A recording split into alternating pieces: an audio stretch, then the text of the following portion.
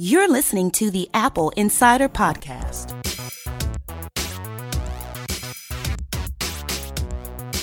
Thank you for joining us today for episode 133 of the Apple Insider Podcast. I'm your host, Victor Marks, and joining me is Neil Hughes. Victor, how are you? I'm brilliant. How are you, sir? I'm all right.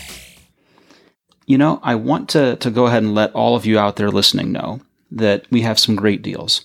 You can save from $70 to $250 instantly on Apple's mid-2017 MacBook Pros with no tax in 48 states, and that AirPods are in stock with free 2-day shipping. Apple Insider readers can use exclusive coupons to save on the mid-2017 MacBook Pro, and sales tax will not be collected on orders shipped outside of New York and New Jersey. This is through our good friends at Adorama, and we are happy to do it. The deals inside this are both promo code and link activated, so you have to go to the article that we'll link to in the show notes and click through that link and then apply the coupon code APInsider in the same buying session. If you try and save the links for later, it'll generate an error, so you really have to go ahead and all in one go, click through the link, use the coupon code, and you can save anywhere from $70 to $250 off. For many people, that's an additional savings of roughly about $140 to $335, depending on how you configure the MacBook Pro. So this is a good thing to take advantage of if you've been looking for a new laptop. And as I say, Apple AirPods are in stock. Neil, you had some experiences with AirPods, didn't you?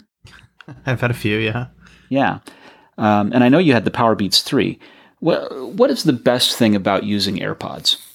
AirPods are the best commuting headphones. They're okay for working out. They get the job done. I'm still a little paranoid that they might fall out, so I don't use them for that. But I have gone on runs, and I've never had one fall out.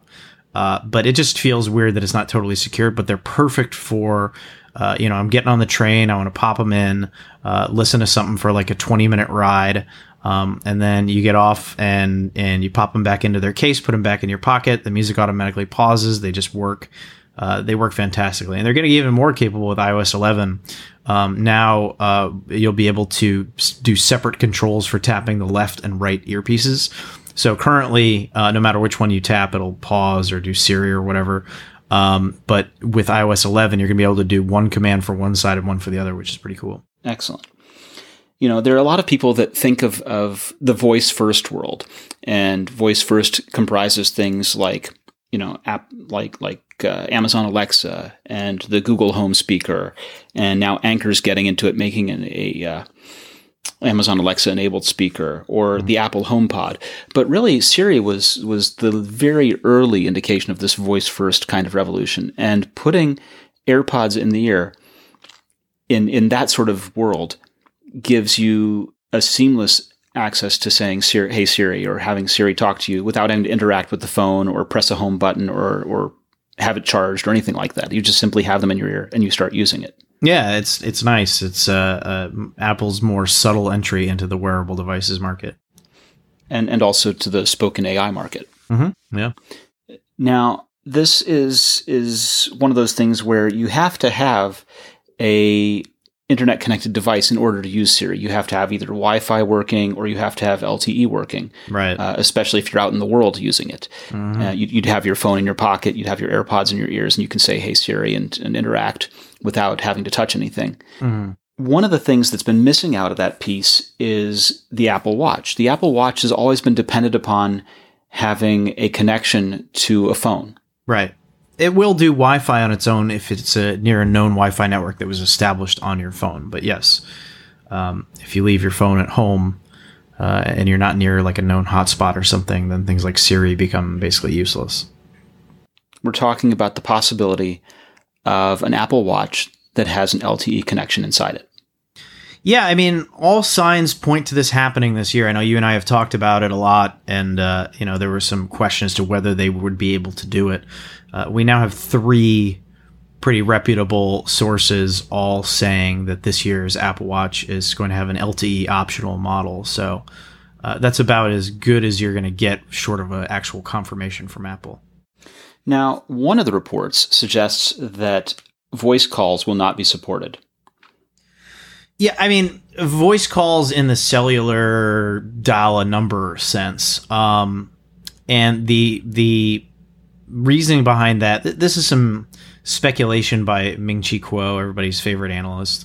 And, the idea is that Apple wants to focus on data first, and also an interesting element, bringing calls into the mix to be able to, dial just anybody's number, even a landline from your watch. Not only complicates the contractual process of working out what people are going to pay and what the services are for a connected wearable, but it also creates technical considerations because most of the carriers in the US are not doing voice over LTE currently. They're doing it over 3G. And in order to fit the modem and have it be, good for battery life into a watch, the expectation is this radio is going to be LTE only.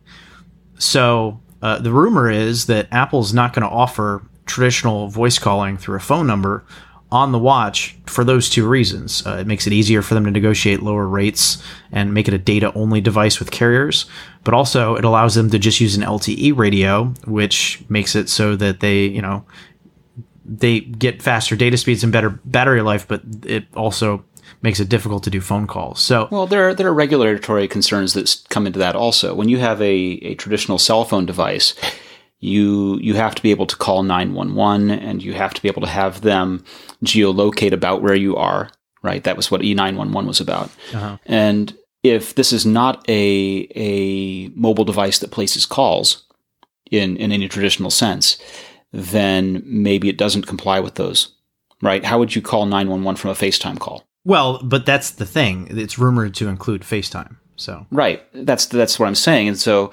FaceTime is not a traditional phone service, right, and therefore you don't call 911 from it, and maybe you don't have to. I don't know. Maybe they've worked this out already, but it's as you say, very different than a traditional phone device. I think that there's going to be workarounds for this anyhow. A lot of carriers offer calling over Wi-Fi. There are services like Google Voice. There are services like Skype and what have you that allow you to get a number. And so this might be an area where Apple is just expecting that third-party apps and their own FaceTime as well are going to fill the void, and make it so that you can make phone calls over data that at some point are, transferred over to a traditional cell phone service through the service, and traditional phone calls. So I think that, assuming that they allow developers to do that kind of thing, you could see a situation where you just install the Google Voice app on your watch or Skype or what have you. And if you want to, you can use that to initiate calls outside of the realm of FaceTime built into the device. And otherwise, it's just not meant for that. But what I found very interesting about Ming-Chi Kuo's note was he said that one of the reasons that Apple wanted to do this is because they wanted to focus on making the watch. He suggested that they want to make it more responsive and more a better experience for users. And I found that to be interesting because what he was suggesting is that the process of tethering the watch to the phone right now is actually slowing down the watch in some ways. And so he seemed to be saying that adding an LTE radio would improve the performance of it and give you more instant access to data, perhaps even letting apps load faster and stuff like that.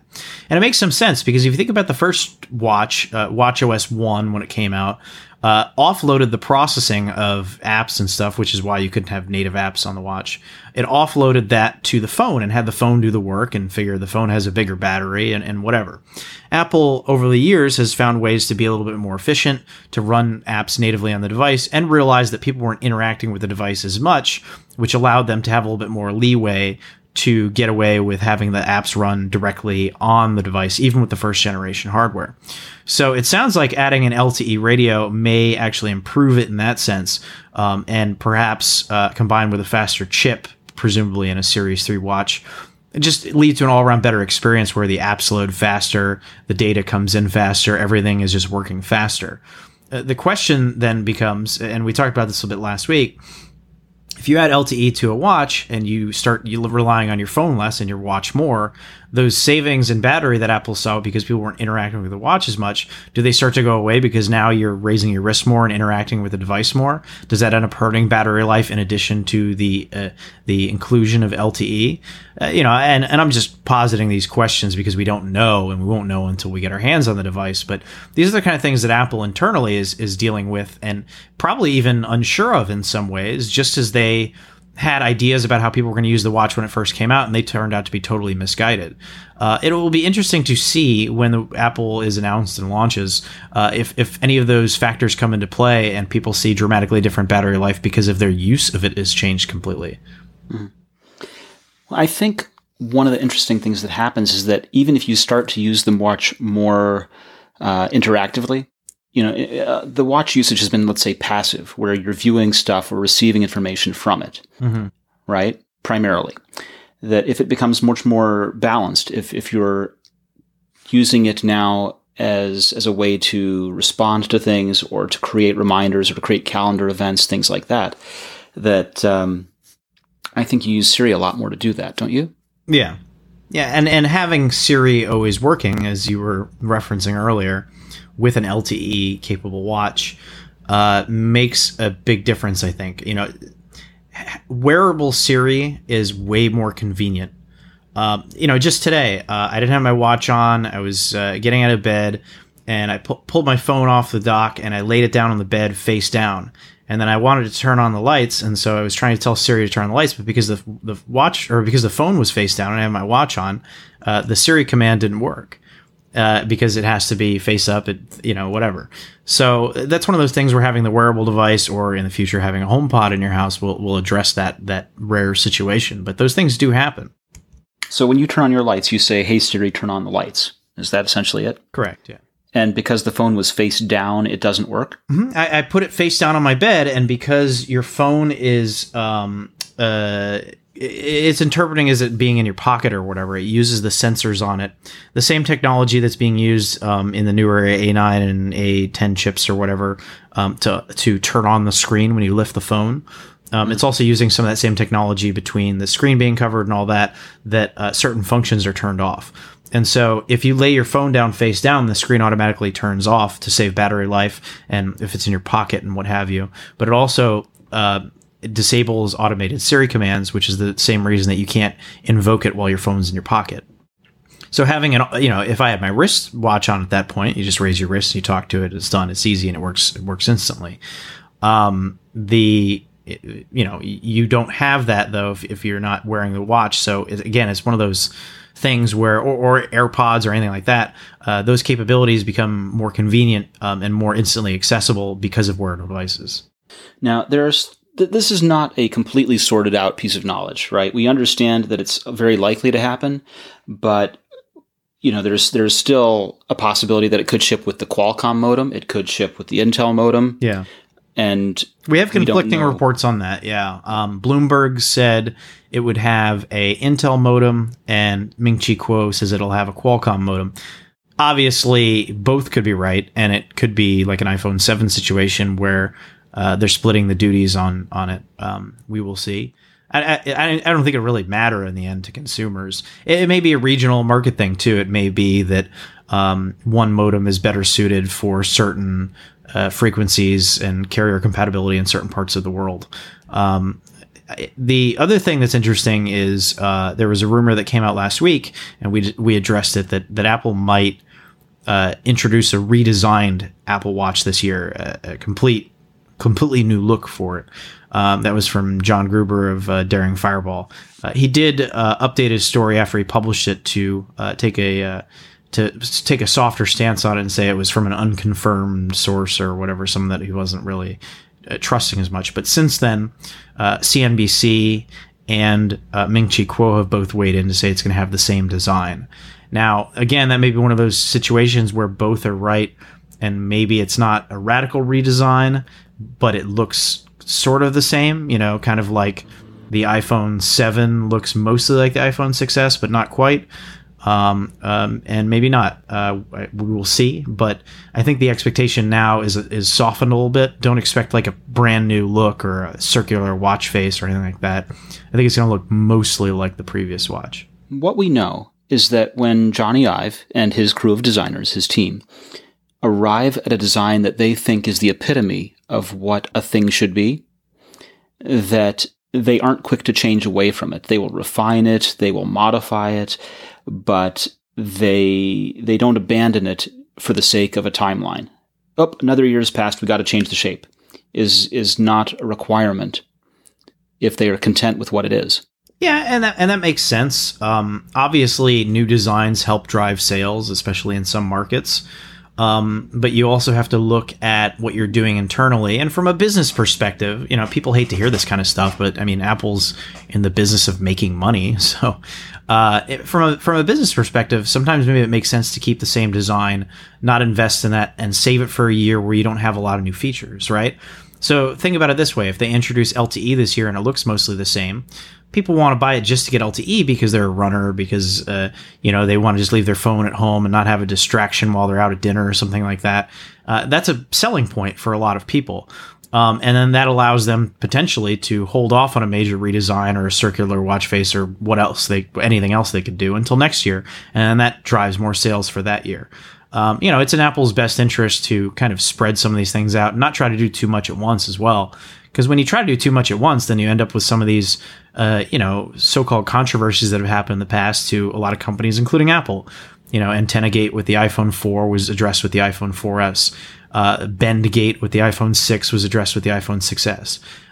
And while those were not the controversies that were played up to be, they were still, issues with the design of it that had to be addressed in next year's model. So I don't know that you want to do something like introduce LTE and a new way of interacting with the watch and more interaction with the watch and do a redesign and potentially take off all of your customers that have bought all these bands already for the watch that maybe don't fit it now. How much do you want to do? It's a way to tank. I mean, that would tank your Watch Series 2 sales completely, right? There are people who may well want an Apple Watch but don't need to buy the LTE one. They'd be happy buying the sport version of the Series 2 watch. Yeah, they may have no need for that. So, and when you do something that's so radically different, you depress the sales artificially, right, of the other version. Yeah, which is something that they'll probably see this year with the iPhone 7S and 7S Plus. Possibly. You're going to have a completely new design on the iPhone 8. What is that going to do for iPhone 7S sales? Where do they price it? How do they, there are so many questions there. It's going to be very interesting to see how they deal with it. Well, I think, because the rumors all push to indicate that the cost of the iPhone 8 is going to be exorbitant, that there are people who will simply rationalize and say, I'll get the other one because it's priced much less. Mm-hmm. Right? If it's not priced appreciably less, then that changes the equation a little bit. But if it's priced as they traditionally have been, and the other one is significantly more, then people will stick with the one and just, Yeah, you wonder how many people go, well, I can't get it. It's not in stock at the store, and it's too expensive anyhow. I'll just wait for next year when it's more available and it comes down in price. Right. All justifications for making the decision the way they do. Yeah, I don't want the 7S because it's not as cool as the 8. I can't afford the 8, so I'm going to take a pass this year. I don't know if that's going to happen, but it's a possibility. Well, I think it's going to happen for some. The question is, does it happen for a large number? Right. And normally our expectation would be no. But there are some number of users who said the same thing when the iPhone 7 rolled around, and now they're on a 6 or a 6S that is becoming much longer in tooth. Well, that was what I did. I buy new phones every year, and I got an SE. I had a 6S. I got an SE because I didn't really care about 3D Touch. And then the 7 came around, and it was like, well, this is a nice phone, but I have no interest in the 7S or in the 7 Plus because I don't want a phone that big. I want the dual camera of the 7 Plus, but that's it. And then you look at the 7, and it's like, well, what am I getting? I'm going to lose the headphone jack. The camera is basically comparable to the previous generation one that I already have. Unless you get the Plus model. Unless you get the Plus, which I'm not going to get. So it was like, for me, I looked at the 7 and it was like, well, there's no way I'm buying this thing because I just don't see, I don't see the appeal. I don't see the need for it. But at some point, you have to make this kind of move. As you say, you buy new phones every year. I do not. Well, I don't now. I stopped. Yeah. So in the house, the two iPhones that are currently in use in the house as primary iPhones are an iPhone 6, 128 gig, Mm-hmm. and an iPhone 5 32 gig. And as you know, that iPhone 5 is end of life. Yeah. That it's a 32-bit processor in a 64-bit apps No world. Touch ID. No Touch ID, but the user who uses it can live with that.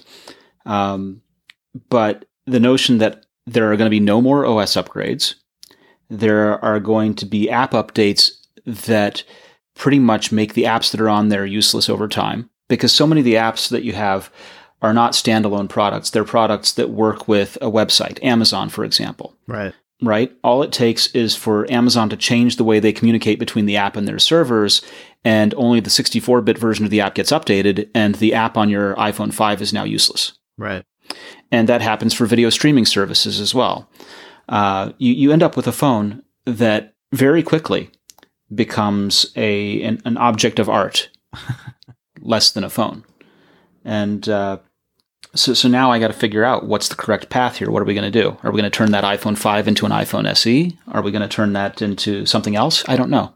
Yeah, I'm not sure what I'm going to do either, because, again, the iPhone 7 is a great phone. It's not that I think that it's a bad phone. It's just for my particular use case and what I prefer and what I would want out of an upgrade.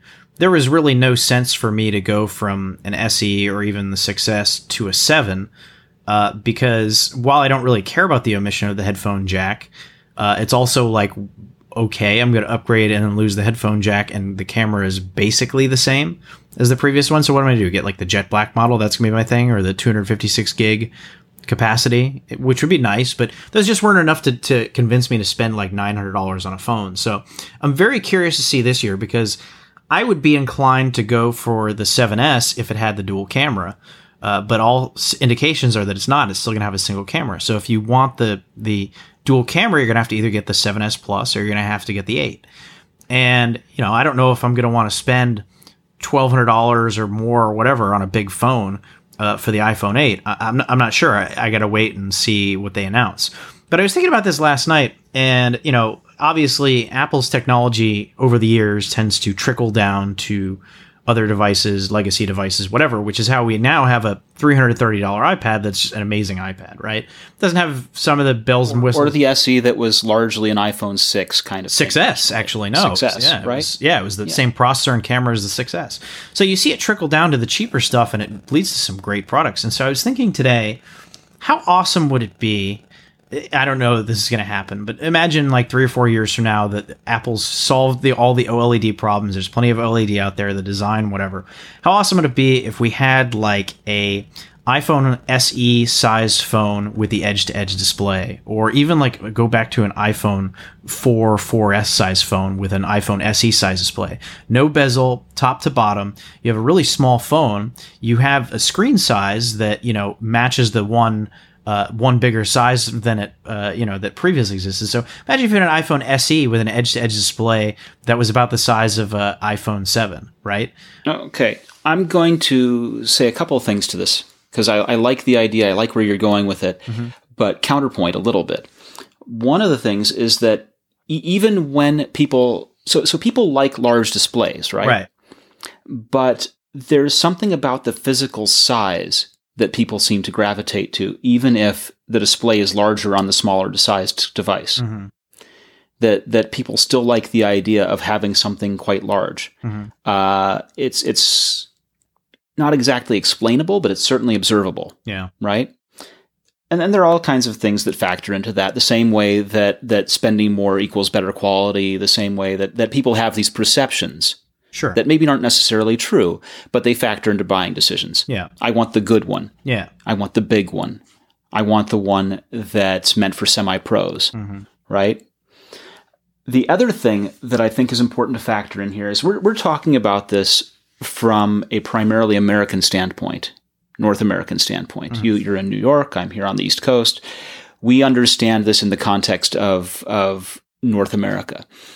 But there's India, there's South America, there's China, which have very different, let's say, demographics and economics and what it means to spend that much money on a phone, and also the social status that it has. I saw people walking around with belt clips.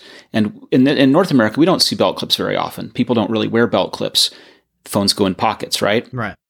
The point was to have a case that had a circle to show that it had the Apple symbol on it. Of course. And then have a belt clip that allowed it to face out so that everyone could see that you were carrying the Apple device, because this is a status symbol. Your iPhone belt buckle. Dude, how better to show that you are a person of means than to show that you have the iPhone? Oh, Lord. This is a thing. Yeah. And,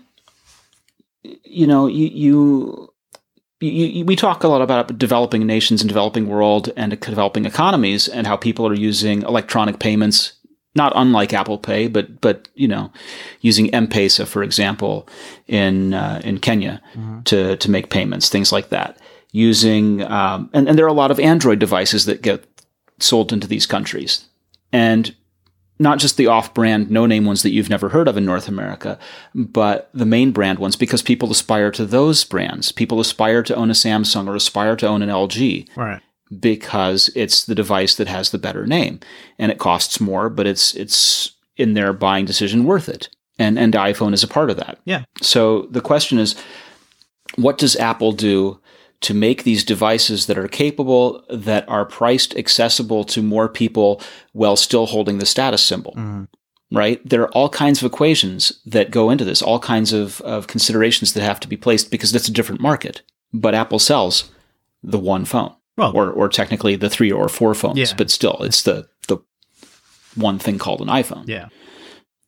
So your trickle-down technology really does work for those markets, but it takes time. It takes time, and does that still have the same status symbol over there is a good question. I mean, I think so, because it's not like Apple's stuff is exceptionally cheap. I mean, Amazon's selling tablets for $50. A $330 iPad, while it's a great value, is still one of the more expensive tablets on the market. You go to the store and check out, and most tablets gravitate toward the $500 price point, because that's the price point Apple established back in 2010. You have some higher end stuff, Microsoft Surface going for that market.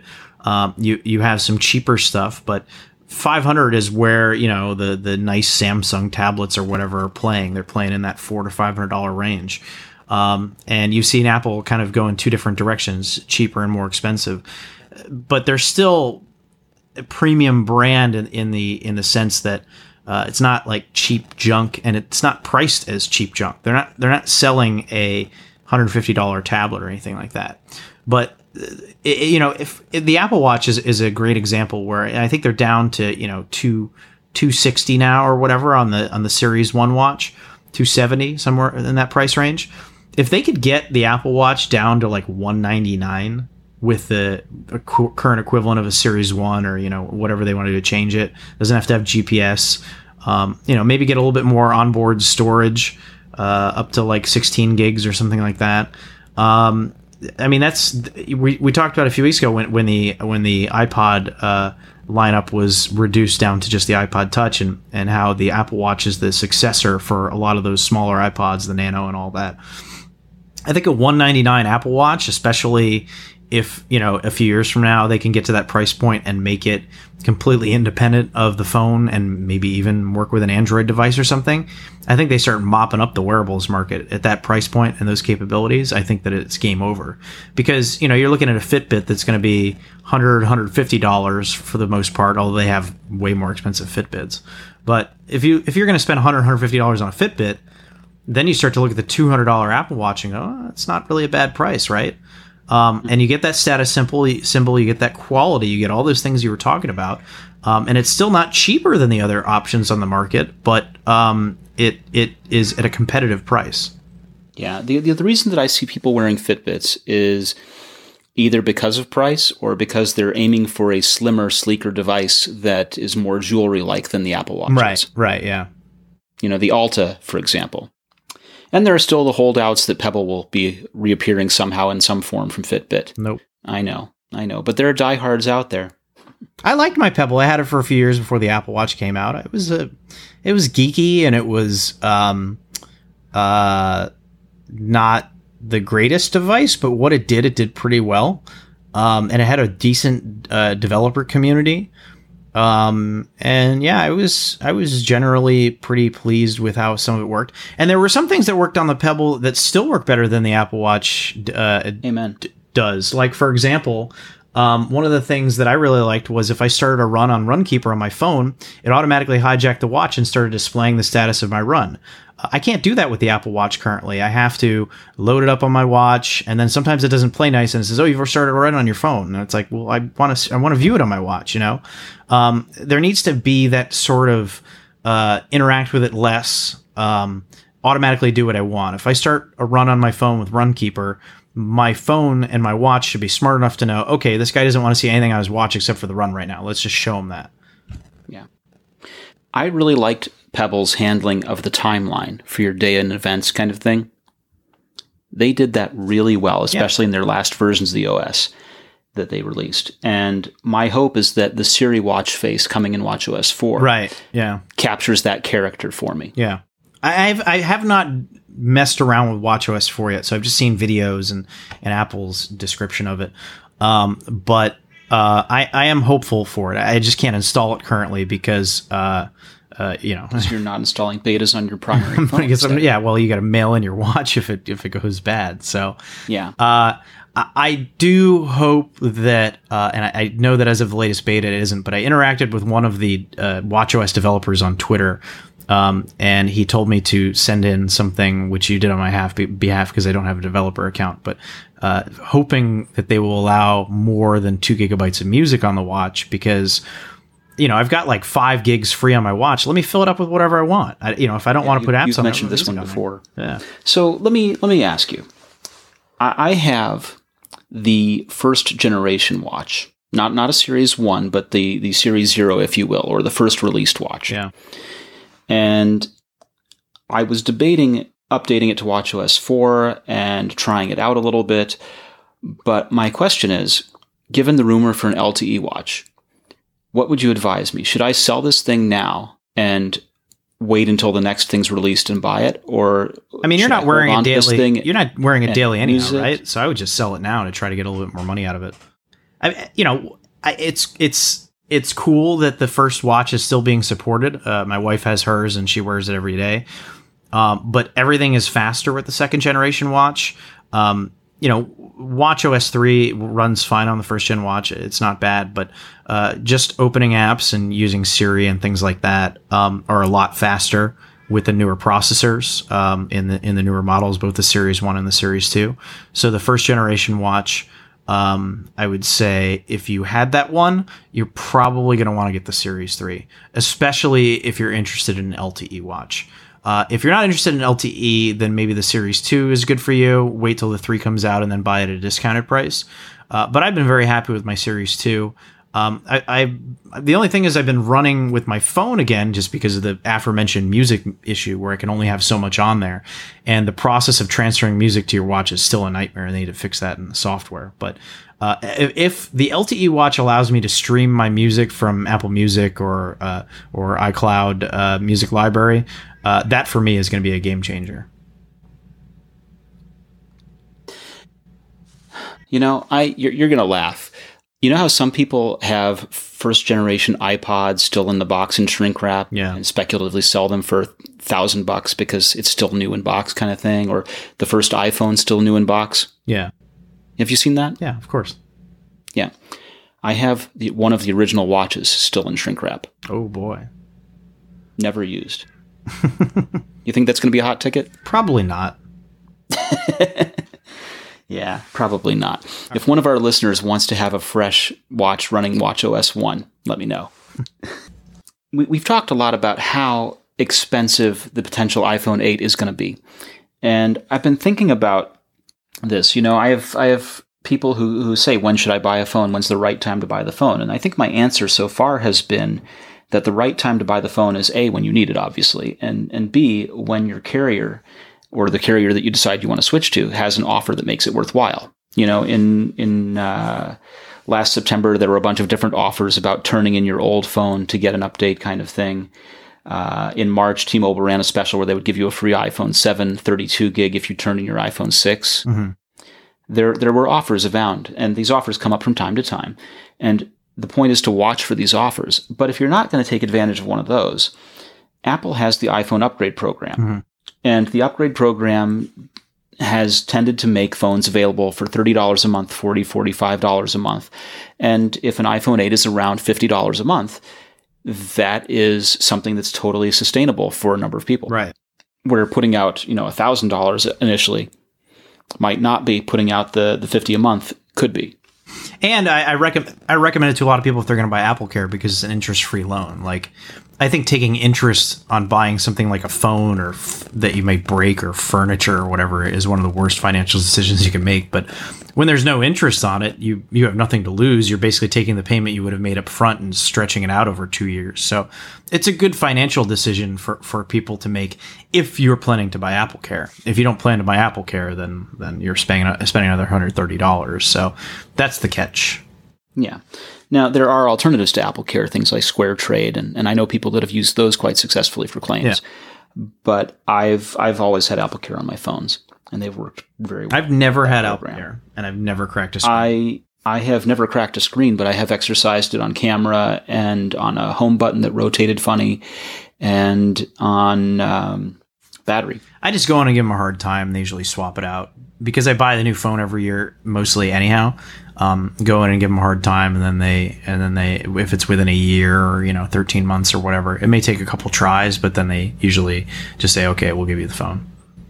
Yeah, but if you're on the 2-year program, right? If you're going to keep a 2-year cycle, if you're going to keep your phone for 2 years, yeah, past that second year, it's not.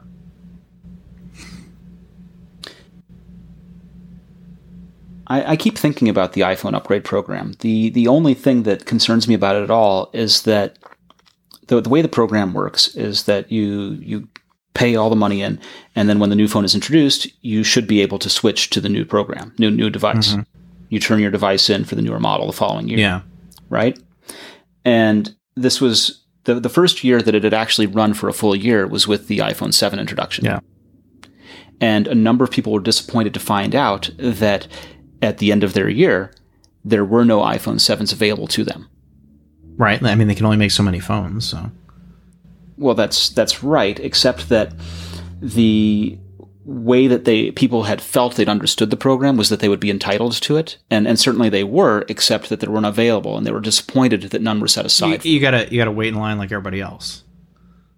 Yeah, and that was never really explained. Right. I don't know what people expected. I think it's a dumb thing to get upset People with. expected to be able to rock up and have a phone when no one else could. And the other thing to remember is that the program does not require you to swap it out every year. That's just an option. You could just pay it off over 2 years and be done with it.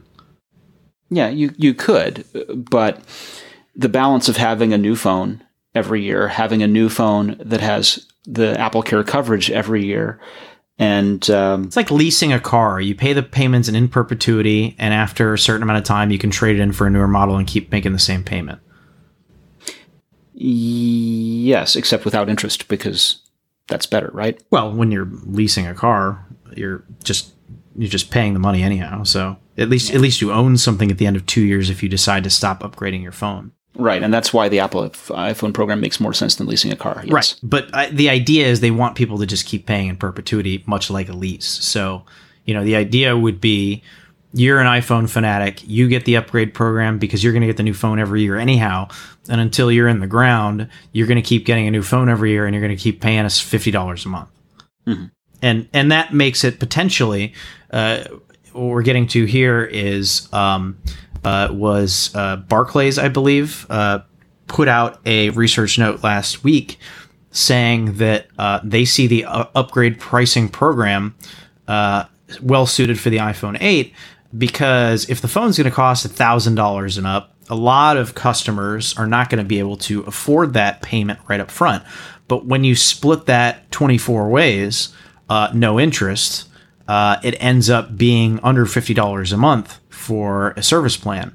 So, for the upgrade plan. So, that's one of those things where Apple kind of set the stage for this a couple of years ago and maybe knew that they were going to do this.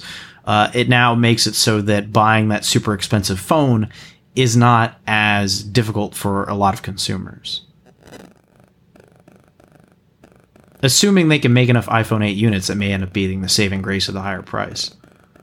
Yeah. At this point, I want to go ahead and mention something to you, our listeners.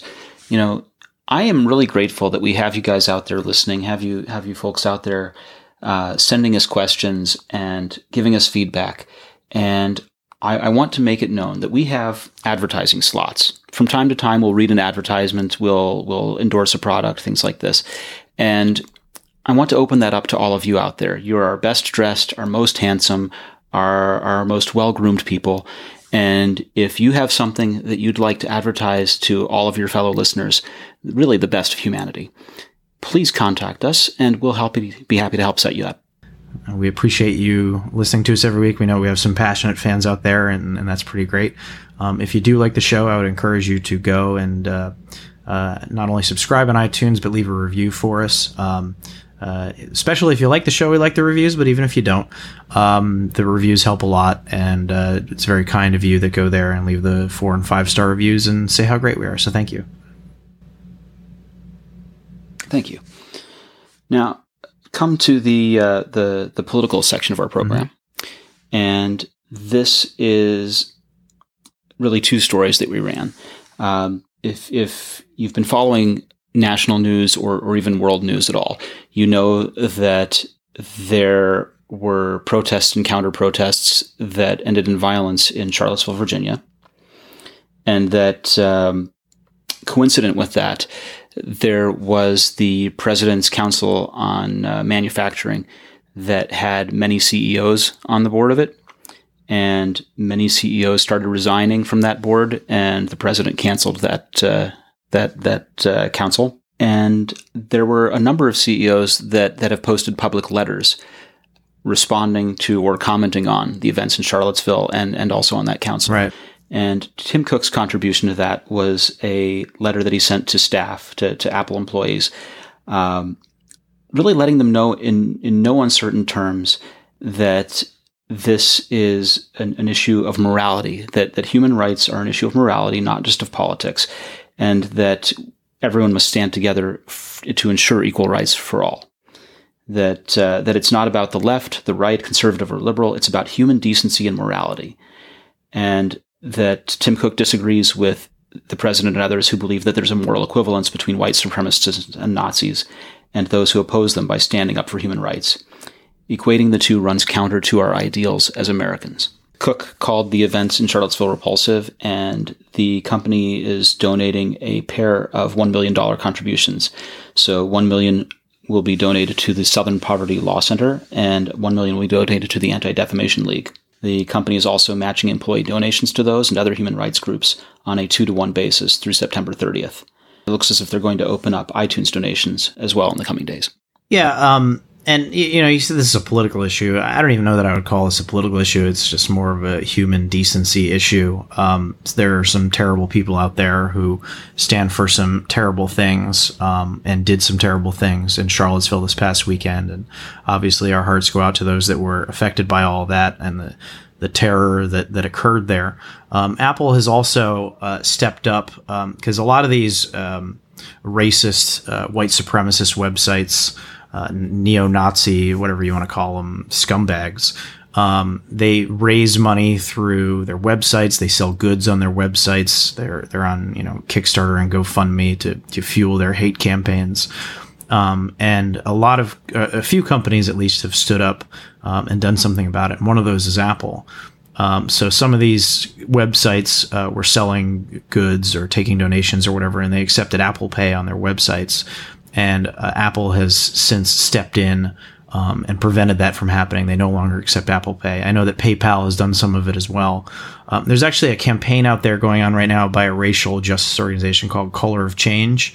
They instituted a new initiative this week called Blood Money.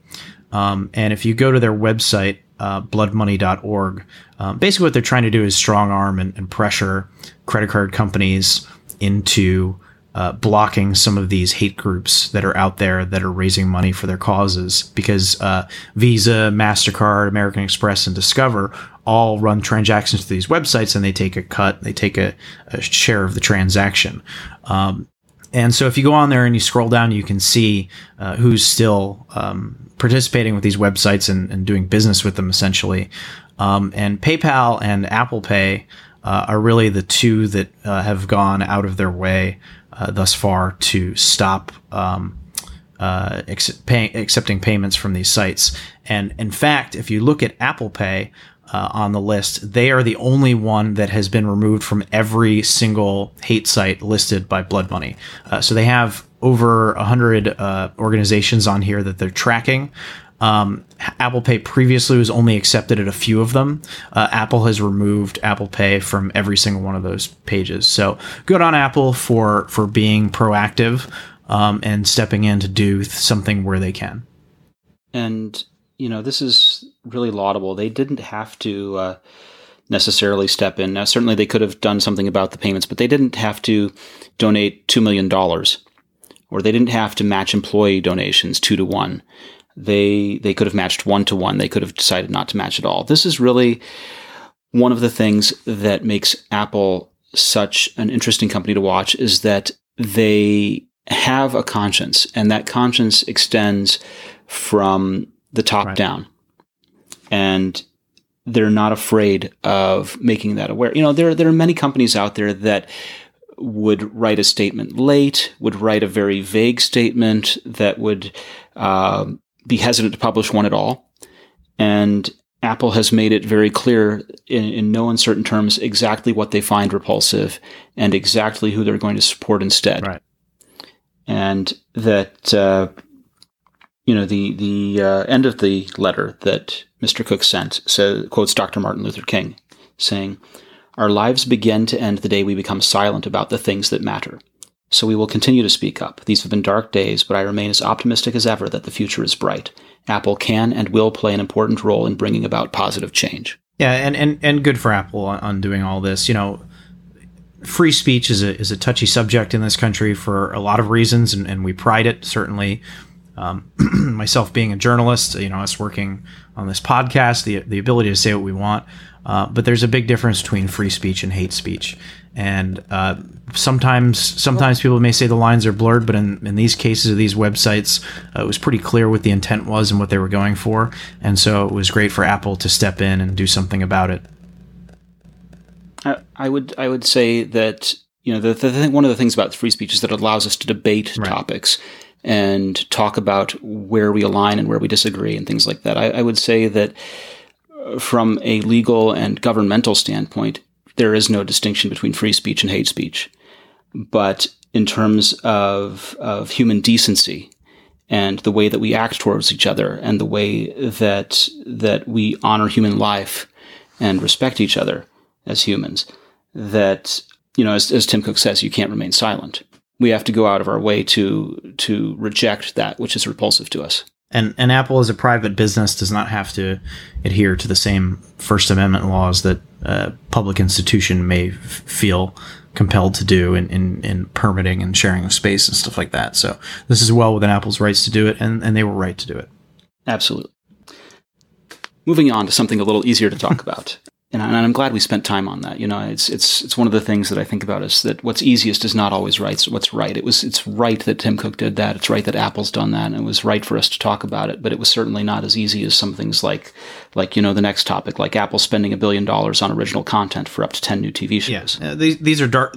It's a little easier. These are dark days right now, and it's good to see Apple doing something about it. But they also run a business, so while they have a cause, they also want to entertain you.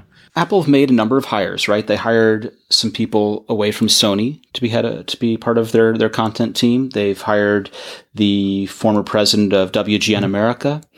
They've got they're amassing a group of people to put together what is going to be, or what they intend to be, a content powerhouse. I think they're too late to the game here. Well, okay, so let's talk about what the landscape is. Obviously, there's Netflix. Uh-huh. Netflix has been around for a dozen years, but Netflix has only in the past, let's say, 3 years, really begun focusing on original content. And it's been hit or miss for them. They've had some good shows. They've had some shows that have petered out. It's been mostly hit for Netflix. Netflix is doing very, very well in the original content department. Yes, but I can think of a number of the ones that they've canceled. They only recently canceled their first show like 2 months ago. No. Sense8 some of their and early ones. Yeah, like Lilyhammer, I think was the first one that they canceled. They only did that. Lilyhammer was from 4 years ago. Yeah, but that was the first one they canceled, and they had it around for multiple seasons. Yeah. 2, I think.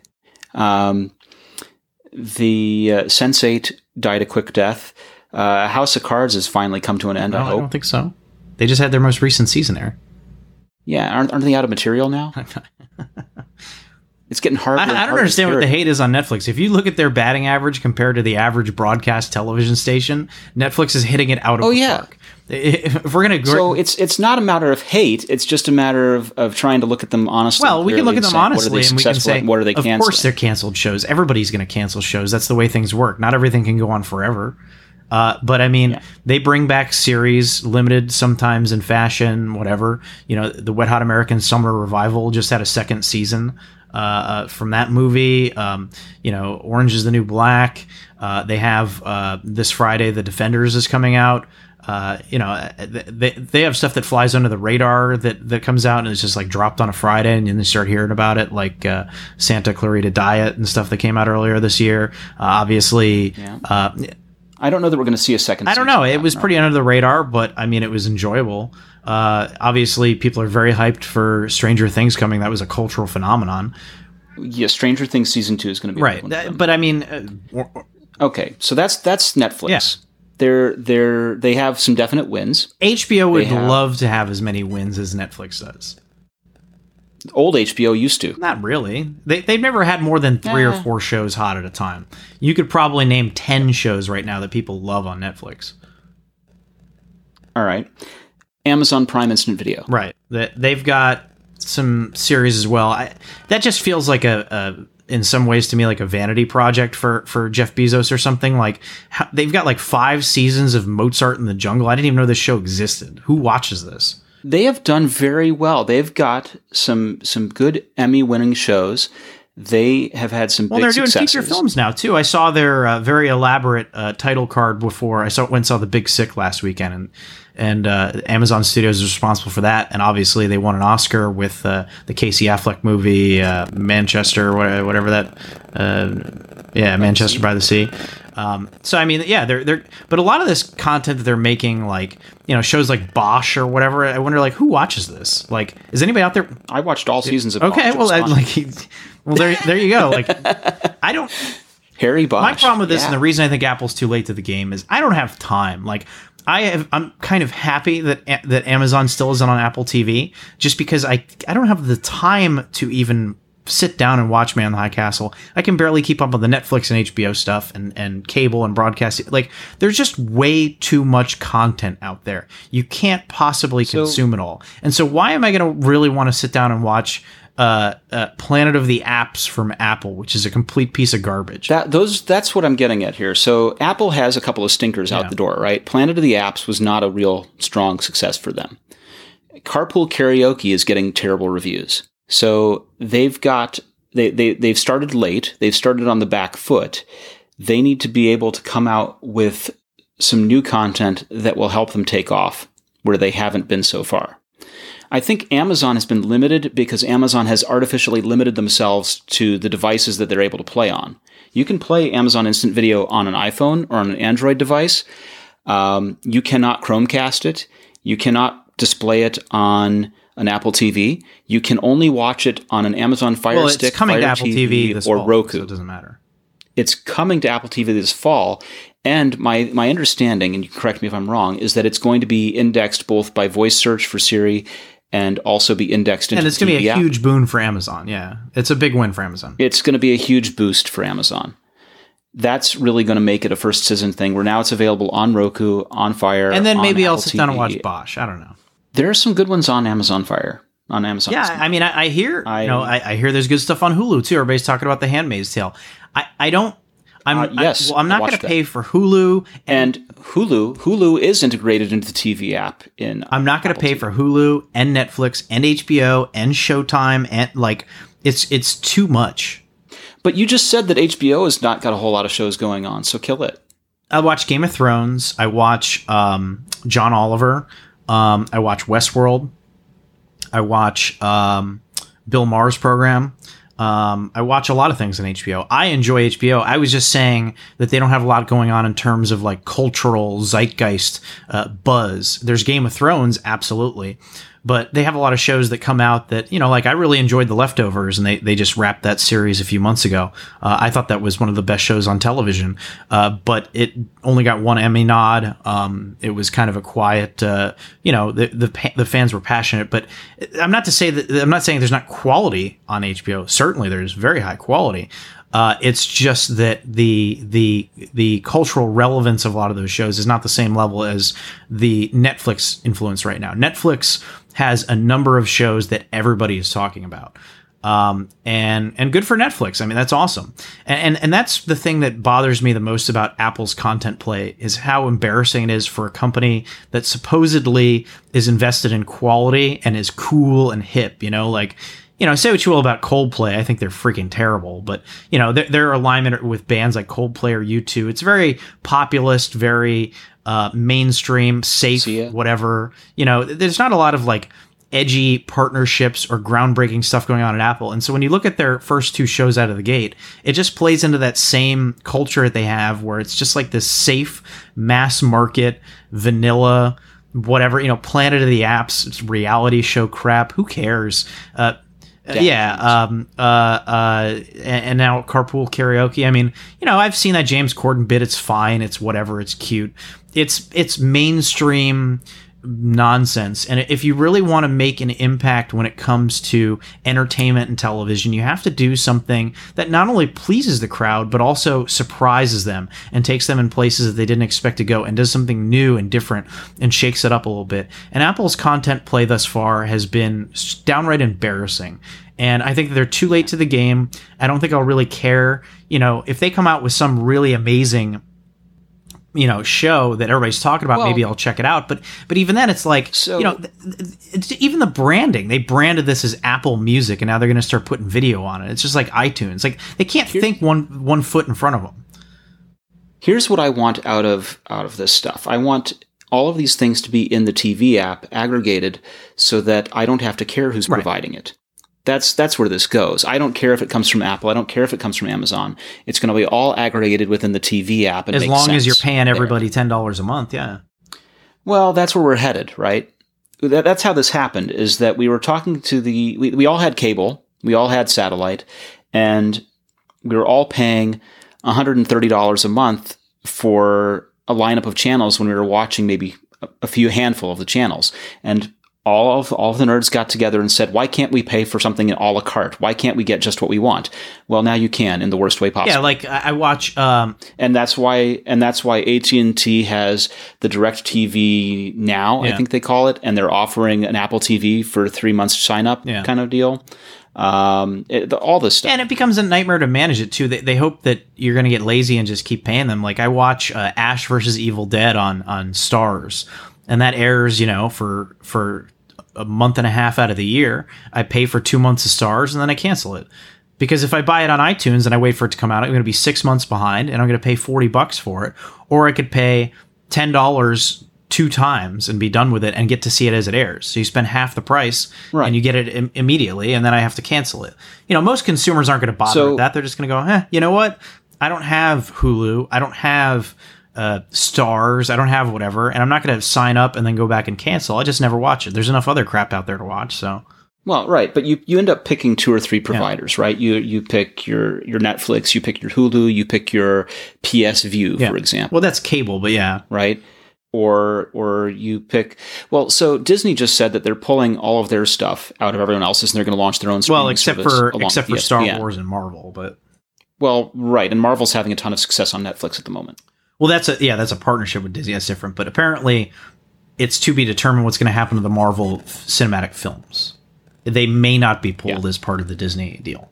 But Disney's going to take their own, the kids' movies, Toy Story, and all that kind of stuff, and they're going to launch their own. And plus, they have all the programming they've done on Disney Channel and all that. They have millions of hours of content they've created. So, yeah, they can create their own thing and sell it to families and kids.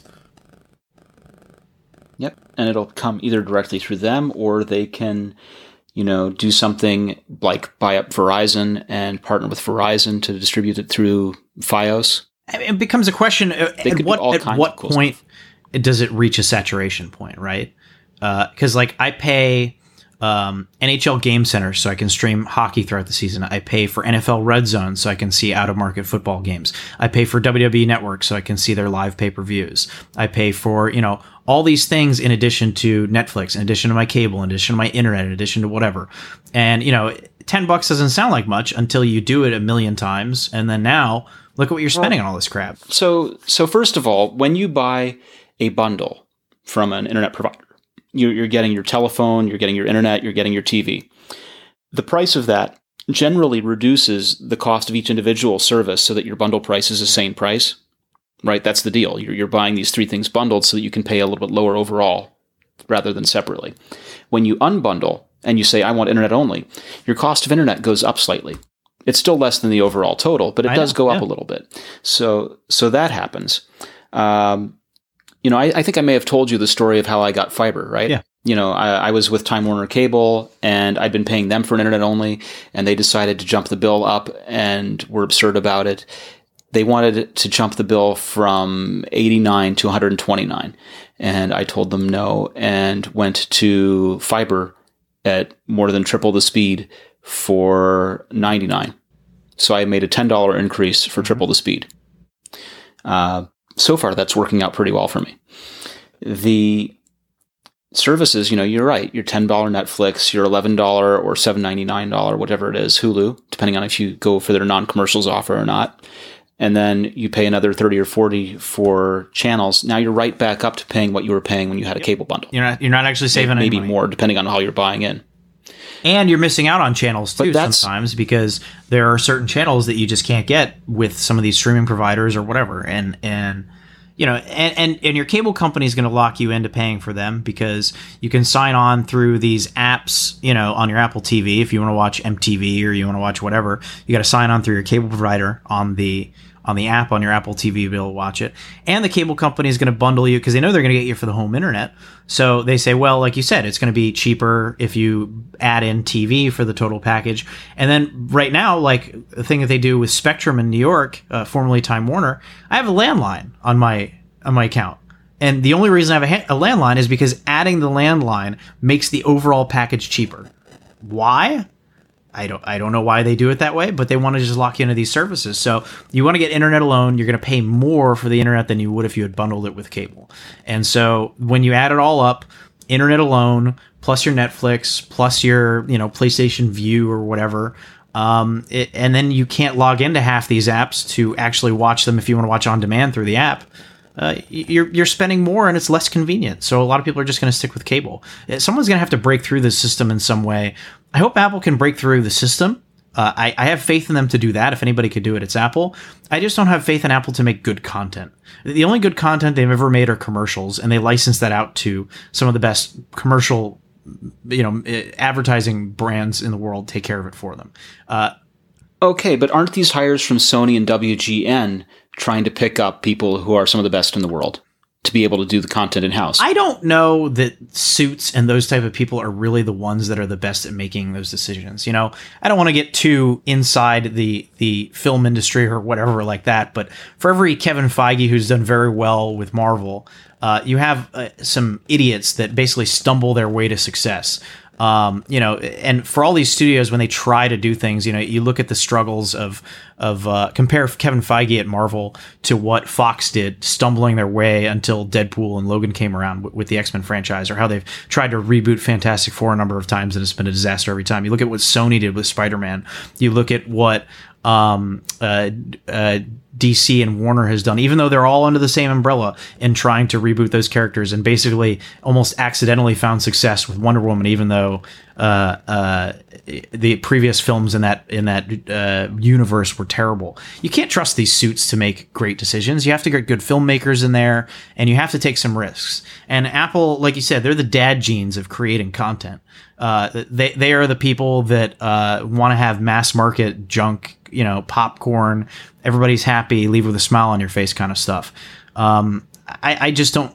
Well, they're risk averse. Yeah, they are. And you have to take risks in doing these things in order for them to be successful. You know, you look back on it now and it seems like a no-brainer, but for Kevin Feige and Marvel to try to do this cinematic universe was a huge risk, the likes of which had never been seen in film. And they were doing that before they were even owned by Disney. They started laying that down. So, and it obviously paid off for them in big ways, but creatively you have to take some risks. You have to do something. And a reality show starring Gwyneth Paltrow and Will.i.am. Yeah. And Gary Vaynerchuk. And Jessica Alba talking about apps while somebody comes down a giant escalator is as far as generating buzz or excitement or getting people to talk about your network or your service going. It's just a big wet fart. Well, that's an appealing vision. Here I was about to propose that you and I should do our own app show. It would be better than that crap. At least we'd have some interesting opinions and it wouldn't be all gimmicks. Well, and we'd talk about what the business part of the app is and whose problem you're trying to solve and how does this all work and why is it a thing that anyone needs. Well, and it wouldn't be so formulaic, too. I mean, you know, these reality show templates that are out there where, you know, it's so clearly edited in such stupid ways and, you know, everything has to be, you know, this certain structure. It's embarrassing. It's downright embarrassing. And I hope that the executives coming in, I hope the suits can do something good, but from what I've seen of the entertainment industry, a lot of times even those guys are just kind of like they don't really have good taste. It's usually the filmmakers and the creators themselves that are the ones that have the taste and the vision, and the execs are just like bean counters. Yeah. Well, we're going to move from execs to specs. And the spec here is a little PSA that we have about Thunderbolt 3 cables. Yeah, just so very quickly, I would encourage people to check out this article. Thunderbolt 3 cables right now are a mess. Generally speaking, if they're longer than a half a meter, they don't offer USB 3.1 speeds for USB connections. Some of them have different bandwidth throughputs when doing Thunderbolt. Some of them don't have the full power rated capabilities to power, say, like a 15-inch MacBook Pro. Even Apple's own cable that ships with the MacBooks doesn't do high-speed data transfers. It only does USB 2 data transfers because it's intended as a power cable, not a data cable. So right now, the USB-C slash... This is a garbage fuck. USB-C slash Thunderbolt 3 is a mess. USB-C is a port, not a technology. USB 3.1 is the technology. It can be used in tandem with Thunderbolt 3, but there are limitations. Check out the article. Get caught up to speed. You'll be probably even more confused than you were when you started, but like you said, it's a garbage fire. Yeah, there are 7 different USB-C cables. Some of them Thunderbolt 3, some of them not, all different specs, all different transfer speeds. And the problem is that you go to the store, you're going to buy whatever cable is cheapest because you're budget-minded. And that cable will not actually do what you think it should. An identical-looking cable that costs lots more will actually accomplish what you intend to accomplish. And then a lot of people... And then a lot of people aren't even going to realize. This is nuts, right? They're just going to plug it in, and it's going to be like when HD TVs first came out, and people just had standard def stretched to fill up the whole picture and thought that they were getting the full picture. It's worse though. It's even worse than that because you're going to go to a store, you're going to go to the Apple store, and Apple's going to have you this cable for you, and they'll have a couple of other ones, and you'll buy one. You'll buy the Apple cable, and you'll buy the Apple cable, and you'll have USB 2 speeds. So yeah, it's stupid. So a valid question is, how in the heck did Apple allow us to get into this situation? Because they embraced open standards. What was the point? Yeah. If they had made their own port, it wouldn't be an issue, but then people would freak out because Apple made their own port to compete with other devices. So they pushed adoption of USB-C. They may have pushed it a little too quickly. And now they're caught in the crossfires of an industry trying to figure itself out. Okay, so you buy a Thunderbolt 3 accessory. It comes with an 18-inch cable. That cable is... useless. Yep, you can blame the Thunderbolt 3 manufacturers for that, for bundling cheap cables with it. You can blame Apple for that, for bundling a cheap cable with theirs. But anything longer than 18 inches can be passive or active. The passive ones had lower speed. The active ones have transceivers in them, but they cost more because they have transceivers in them, and your speed is still limited to USB 2 speeds. Yeah. Moving on. All right. So we've talked about the iPhone 7S passively sort of in these past few months and weeks. And mostly we've said it's going to be nearly identical. The understanding is that it's not going to be absolutely identical. It's going to be nearly identical. So you're going to get a slightly thinner lens bump on the back, but that otherwise it's going to be slightly larger in all dimensions. Yeah, the belief is that to make it more durable, because they're supposedly switching to a glass chassis, which will allow for contact-based inductive wireless charging, much like the glass back of the Apple Watch. The structure of it will be a little more solid if it's a little bit thicker. So the iPhone 7S and 7S Plus may be slightly thicker and won't fit your cases from your iPhone 7. I don't see this as that big of a deal. No. Hold on. So depending on the case, your cases for an iPhone 7 may well fit 7S. I mean, iPhone 6 cases fit the 6S kind of. They were a bit more snug because the 6S, the aforementioned bend gate issue, Apple went with a different metal material and made the aluminum thicker. So the 6S was slightly thicker than the 6, but it could be a situation like that where some of the cases won't fit, some will. Yeah, and the dimensions that we have. So an iPhone 7 is 138.3 millimeters by 67.1 millimeters by 7.1 millimeters. 7S is rumored to be 138.44 millimeters by 67.27 millimeters by 7.21 millimeters. So Apple will make new cases specifically for the 7S if that's the case, so it will fit better. They did the same thing with the 6S versus the 6. Of course they will. And I'm just thinking about third-party manufacturers. You know, this is something that Apple has done for ages, whether it was the 4 and the 4S or the iPad 2 to the iPad 3, where the iPad 3 was in fact thicker, but iPad 2 cases still fit. That generally there is a better designed case for the specific device, but that the previous generation ones may fit close enough.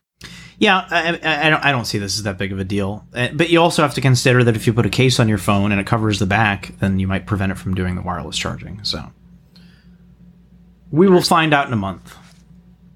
We will know more when we know more. Let's see here. Oh, I have a topic that is right up your alley, Neil.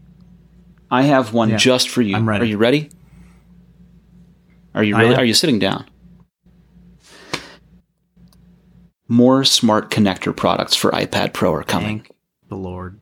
And it's not just a rumor.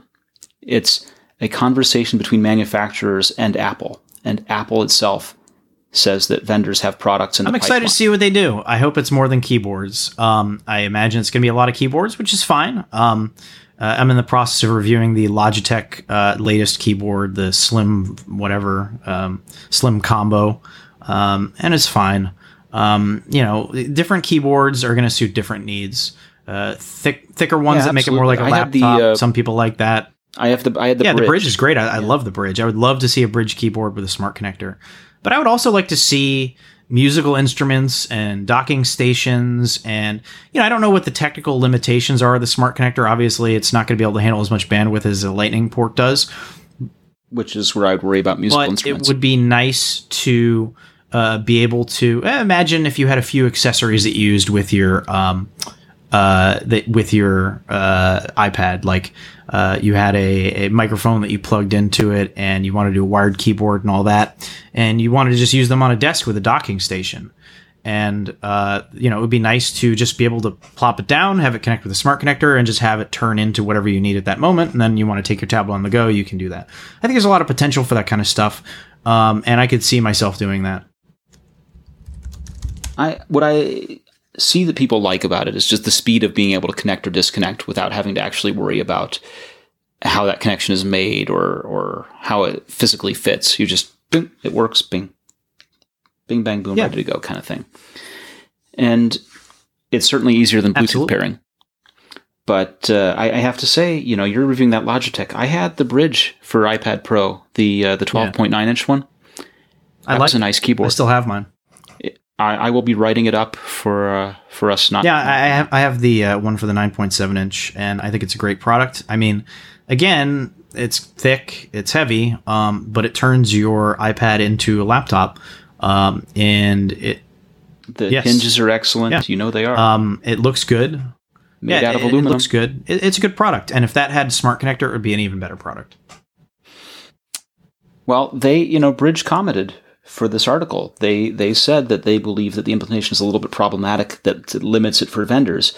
That, looking ahead for them, there's no reason why the smart connector wouldn't be considered for future Bridge products if the application is right. And I understand what they're talking about. First of all, there's just the physical limitations of it is you have these two hinges to make it into a laptop kind of arrangement. What do you do? Put the smart connector on a flex cable, or, how do you make that work in a way that isn't messy? Considering it can charge the iPad and it does data in two directions and can send power out to devices like a backlit keyboard, I see a lot of potential there for not just keyboards, for unique ways of turning the iPad into something else. And I am hopeful that Apple works something out with manufacturers, maybe gets the licensing down a little easier, what have you. But let's see some cool new stuff. Let's make it a pro iPad. Let's make the iPad Pro again. That was terrible. But speaking of things that are not terrible, I have CarPlay to talk about. So in this latest week we've had, the week that was, Sony has given people a preview of the XAV AX200, which is a terribly named product, Apple CarPlay support radio. The unit is a 6.4-inch touchscreen, also runs Android Auto, has a DVD player, has Bluetooth, steering wheel input, supports FLAC for lossless audio via USB, and has Sirius XM radio support, which is very cool. They have 4-volt preamp outs, which is not terrible. It's not the most we've ever seen, but it's certainly acceptable. And they're doing 55 watts per channel inside. What's interesting for some of our listeners about this one is, so there's this debate that goes on every time we publish about CarPlay. And you see it in the comments. And some people want as large a screen as possible. Give me that 6.9-inch screen. Use everything that you can do on a doubled-in unit and make it all touchscreen. And some people love that. Some people, the other people, reject that entirely and say, you know what I really need is a strip of buttons and a knob. Yeah. I want a volume knob. I want a mode knob. I want physical controls to touch. And when you do, that means sacrificing some of the screen size, which is what Sony's done here. Sony gives you a 6.4-inch display because they have a left panel control strip.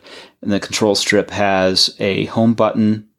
It has a knob for both pushing and controlling options as well as doing volume.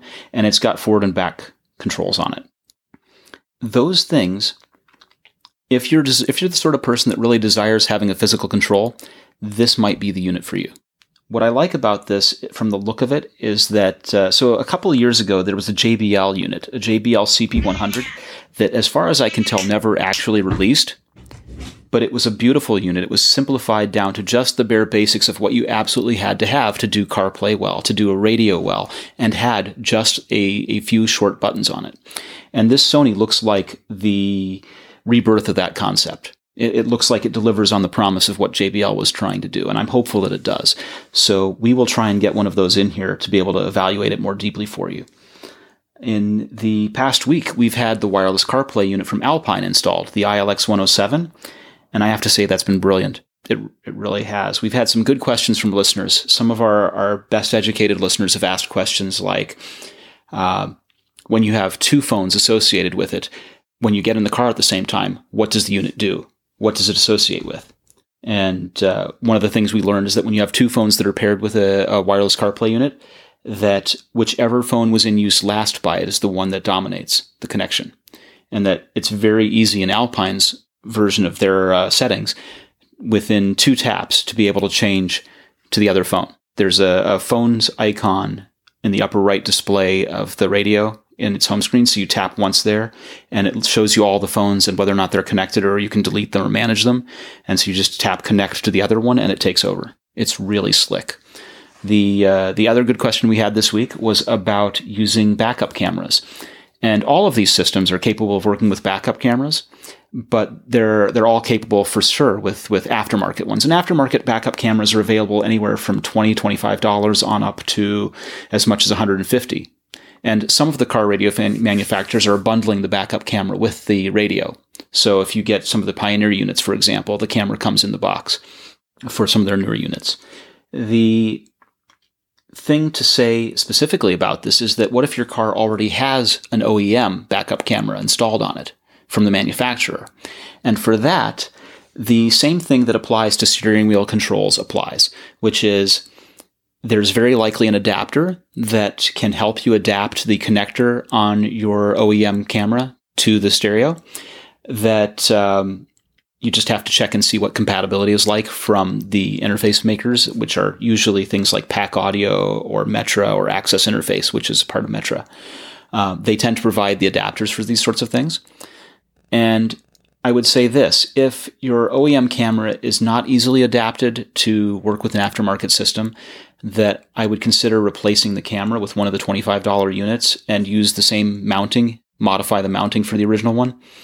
The signals you have to do backup camera are a reverse signal to tell the radio when to look for the camera and when to switch to the camera interface.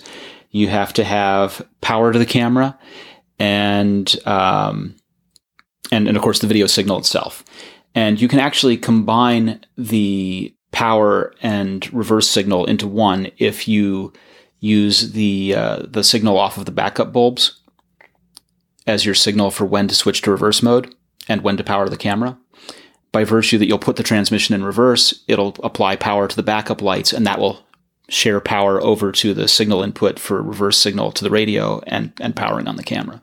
So you really only need 4 connections, which are positive and ground. So the camera, video itself, and the power, which doubles as the reverse signal. So it's not that hard to do, and there are options available to you whether or not you're going to use the OEM camera or an aftermarket one. But I have been very impressed with wireless CarPlay.